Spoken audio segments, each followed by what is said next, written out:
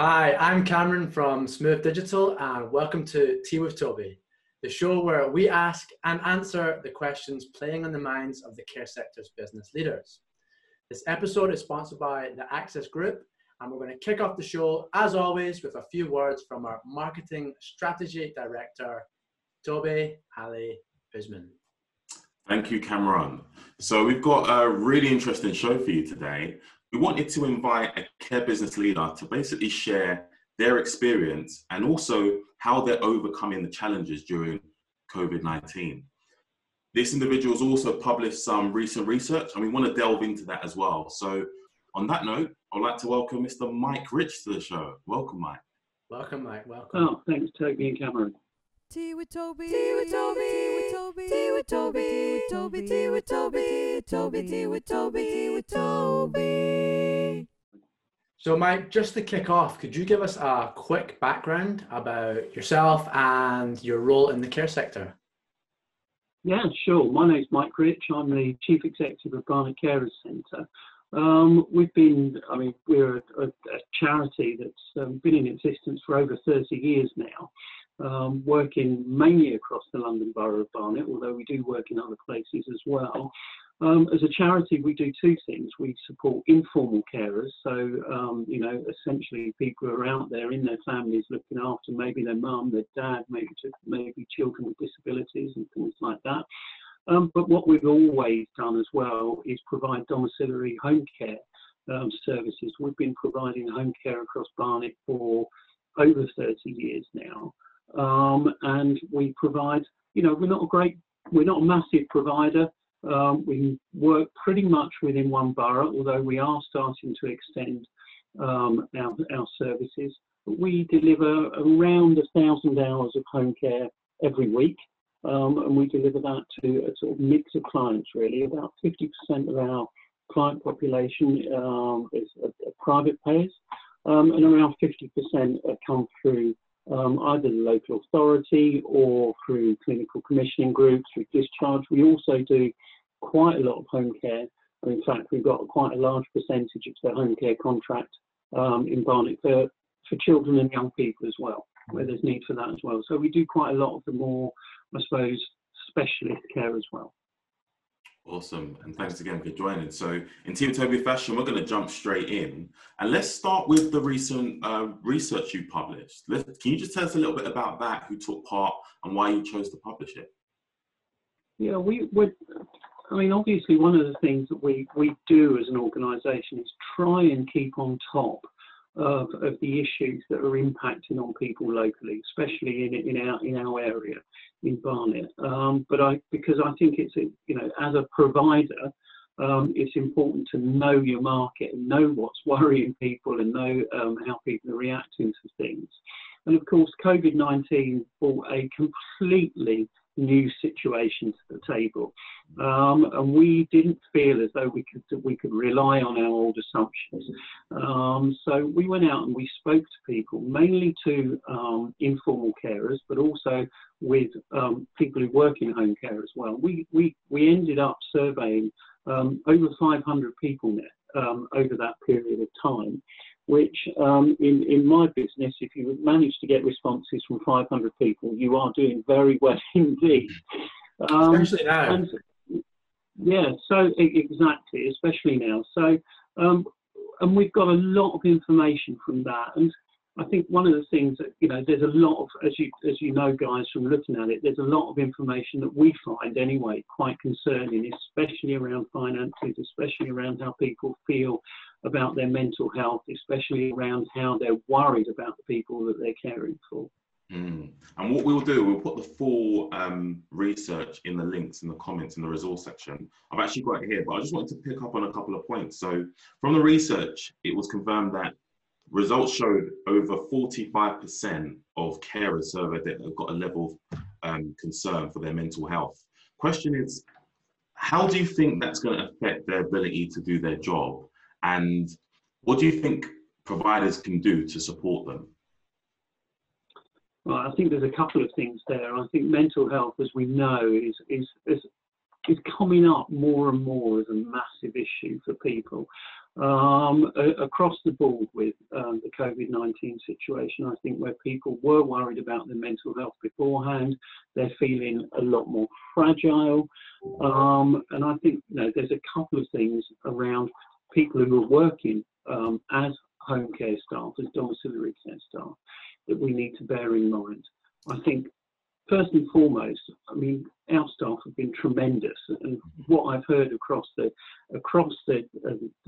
piece, as it were, is that home care staff have been getting up and getting out there every day, providing the services that were needed. So I think there's a tremendous amount of resilience there, and I think, you know, we can only applaud that. But I think we also have to be careful as well. I think people are fragile, they are worried about things, and there's a few things that they're particularly worried about. First off, they're putting themselves out on the line. They're going out every day at times when many other people have been told to stay at home and not get involved and not get near people. They're going out every day and doing that. And you know, that's putting themselves and their health on the line. The other thing that we need to be aware of is those people are not only just concerned for themselves, they're concerned about their families at home. And they're concerned about maybe they pick up a virus, not just from their clients maybe, but just through travel and doing all of the things that they have to do on a daily basis. And they're worried about bringing that back home to, you know, their children, their partner. Maybe they look after people as well. So I think there's that issue as well. I think the third thing, and talking to our home care staff, is that they're really very concerned for the people they care for. They don't want to bring the virus into them. Now, in our job, as you know, working in home care, one of the things we're very clear about is the majority of people that we care for are vulnerable. They're fragile. They maybe have got fragile health. They may be very old. So you've got those sort of multiple issues that are concerning people. What we're doing as an organisation is really making sure we keep in touch with our staff on a regular basis, to call in, make sure they're okay, make sure they know they're one of a team, make sure they're not working just out there on their own. We're making sure that they've got the right PPE and feel protected, and that's really important as well. And we're making sure that if we can offer any extra training, we're doing that. We also have an occupational health. For instance, feeling very fragile, we've got a helpline number that they can call. We can give them access to counselling and things like that. So I think it's really important that actually as employers, we applaud the resilience of our staff, but bear in mind that resilience is not never ending, and we need to offer them support as well. Mm-hmm.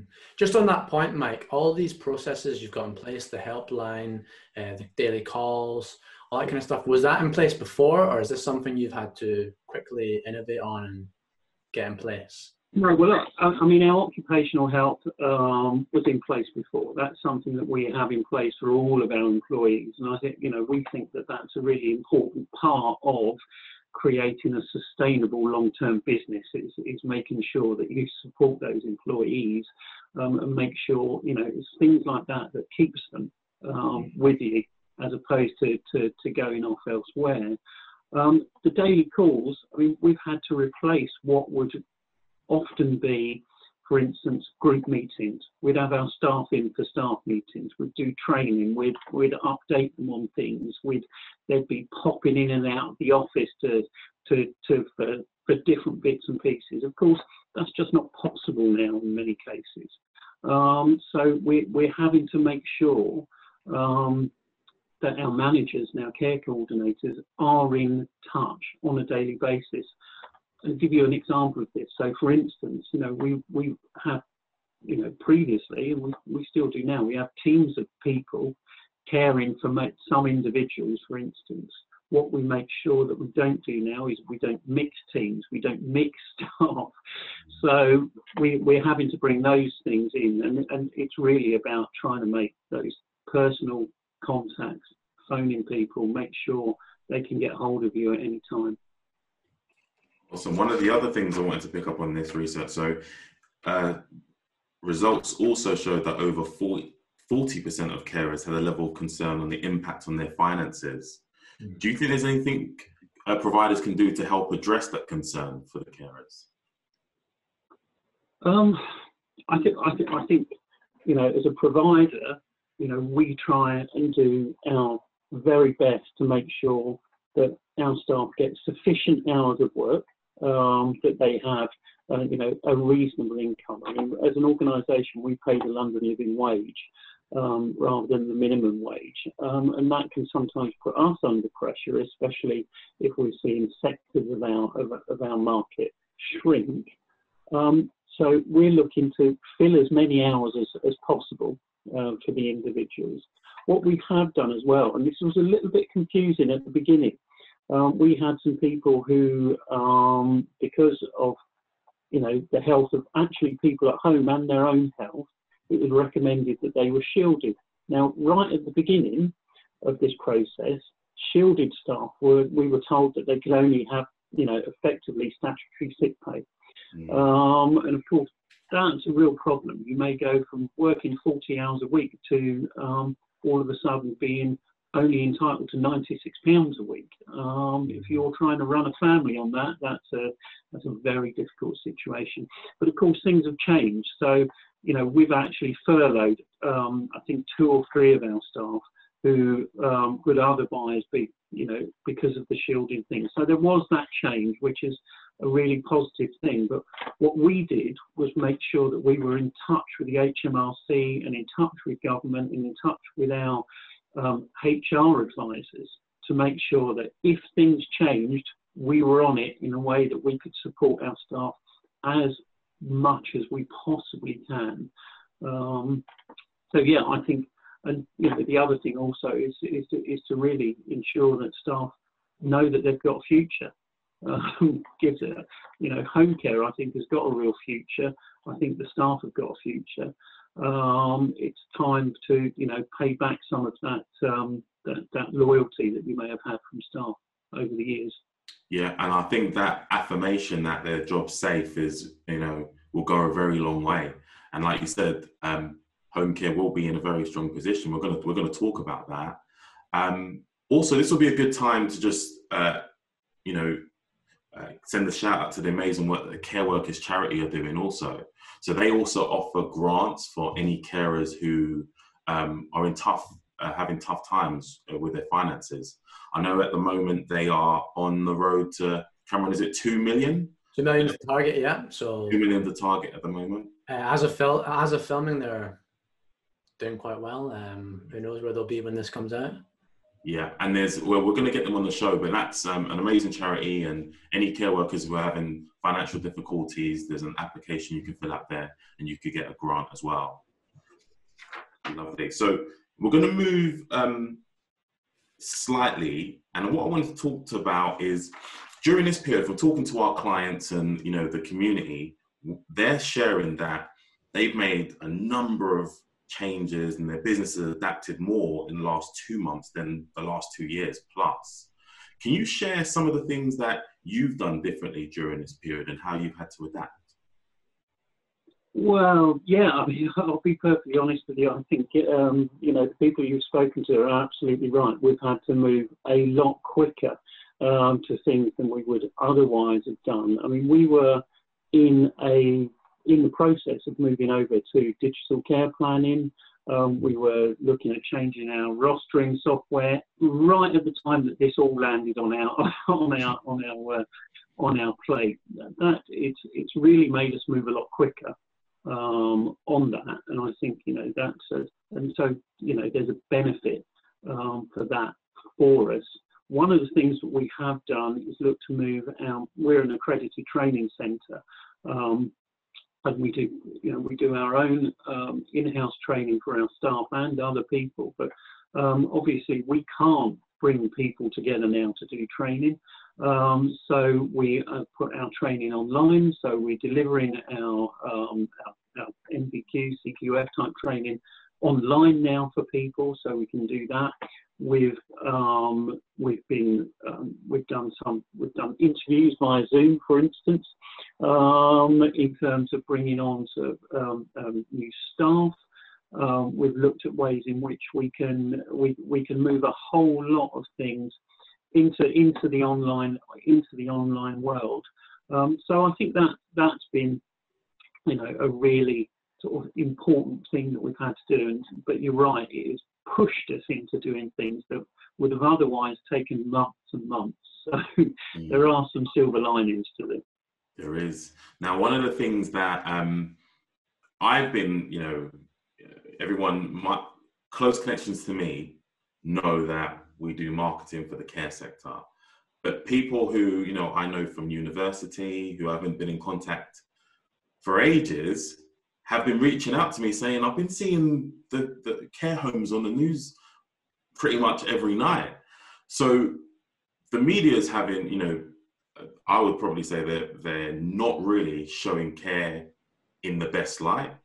And I know that some families have pulled their loved ones out of care, more companionship. Now, some business owners are probably concerned because they've got a business to run and carers to support.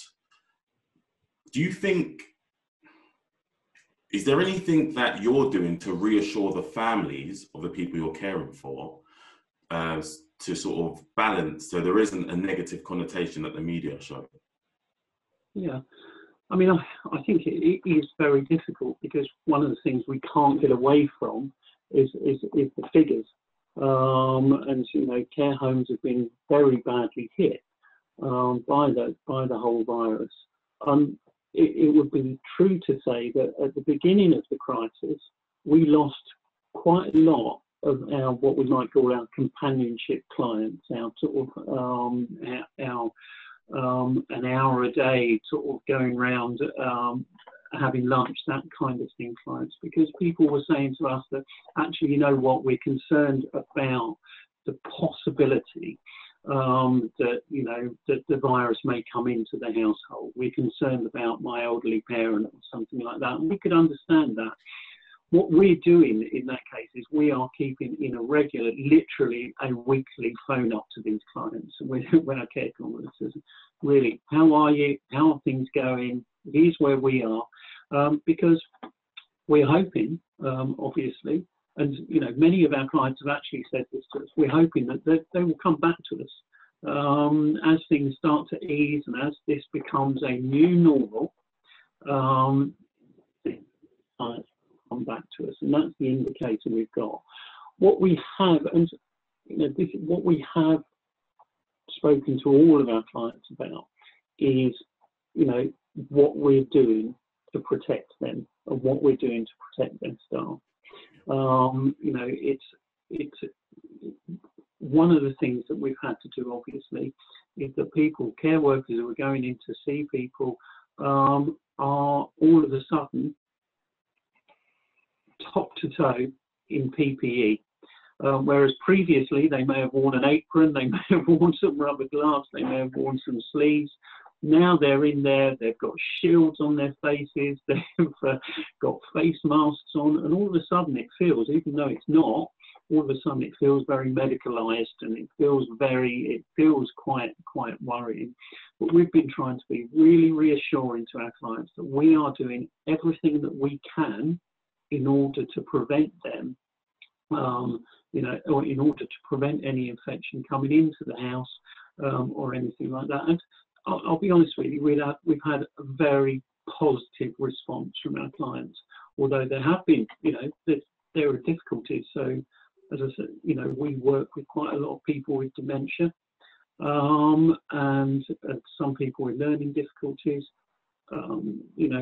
Turning up and all of a sudden looking completely different because you've got a shield on, you've got a mask on, you're covered in blue plastic, all of those things. Difficulties at times, but we're doing our best to make sure that people feel safe, because largely, I have to say, largely, especially in home care, they are safe.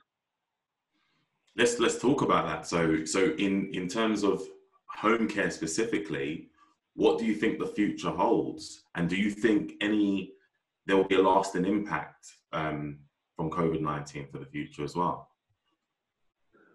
Well, futurology is a very, very difficult thing. And, you know, probably what I say now will be proved wrong in 2 weeks' time. But, I mean, my feeling is at the moment is that the future of home care is actually really positive. I think there is a large market out there for home care. We've already seen people come to us and say, you know what, we're withdrawing our elderly parents from their care home. We're bringing them home to our house, but we need support on that. We can't, you know, we're working, we've got a whole range of things on, so we need support with that, and how can you help us? I think we're going to see a lot more of that. And I think, you know, home care is all for us. Home care is all about fulfilling the wish of the client. Certainly, mainly let's face it, the elderly person. Many of those people want to stay either at home or with their families for as long as they possibly can. Home care enables that. And home care enables also, at the moment, if you're very careful and you follow all of the guidelines, home care enables that to be done in a safe way as well. So I actually think the future is going to be really positive for home care. I think also one of the great things about it is that, you know, for many of us in the sector have been saying for years, you know, actually the people who work in this sector are key workers.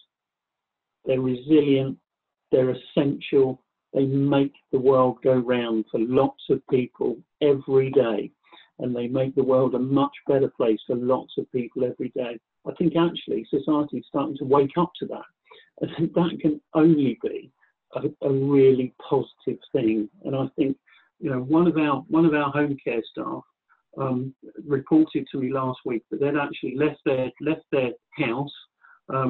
She said it was a little bit like one of those YouTube videos you see.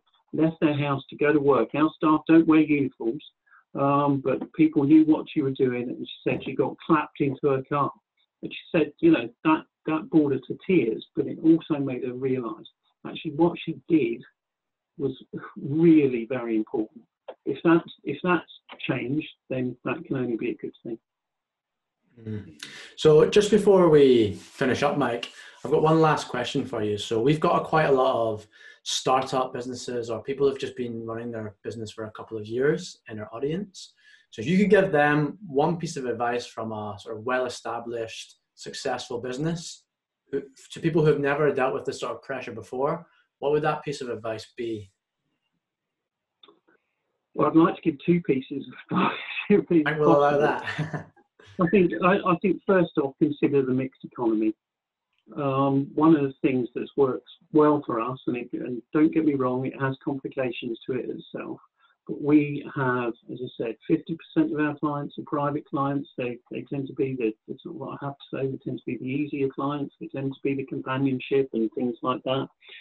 The other 50% are local authority clients, where there's more complex needs. You know, it's all of those things. But what that's meant to us is that when one sector has been shrinking, the other one has maintained itself at a level and is actually increasing. We've gone through a number of occasions where we've said, you know what, it'd be really easy if we had all private companionship clients. It would be great because, you know, we wouldn't have the complexities and things like this. At the moment, I'm glad that we never went down that route. So please think about the mixed economy. And for most local authorities, you don't have to be big as an agency to work with the local authority, and that would be part of that advice. The second thing is be adaptable and don't panic. There is no reason to panic at the moment. You know, you do have to adapt. You do have to think about where you are. You do need to be flexible. But I think home care is going to come out of this much, much stronger. And if we can hold on now, it will be great in 6 months' time. Perfect. I think people will really appreciate that advice as well that you've given. So thanks very much for that. So is there anything else from yourself, Toby? No, I was just thinking it's great to have you on the show. It's good to have a perspective from, a care business leader. We'll probably do this a bit more. But thanks again, Mike. We'll probably have you back on in 6 months' time, and we'll see what the future holds. Absolutely. So well, hopefully, some of the things I've said will actually turn out to be proven true. But, I'm not holding my breath on that. If 6 months ago somebody had told us we'd have been doing this, we'd have all laughed at them. Exactly. So thank you for having me. Yeah, thanks for Mike. Thanks to Toby as well, I guess, as always. And thank you very much to the audience for watching and listening. One thing, if you want to help and you want to help other people as well, one of the best things you can do really is to leave a comment on the actual videos itself, as we're getting a lot of private messages, but it's really useful questions and it would help everyone if you comment them, and we can try and get some discussions going on the actual videos themselves. So until next time, thanks for watching, and this has been Tea with Toby. Thanks very much.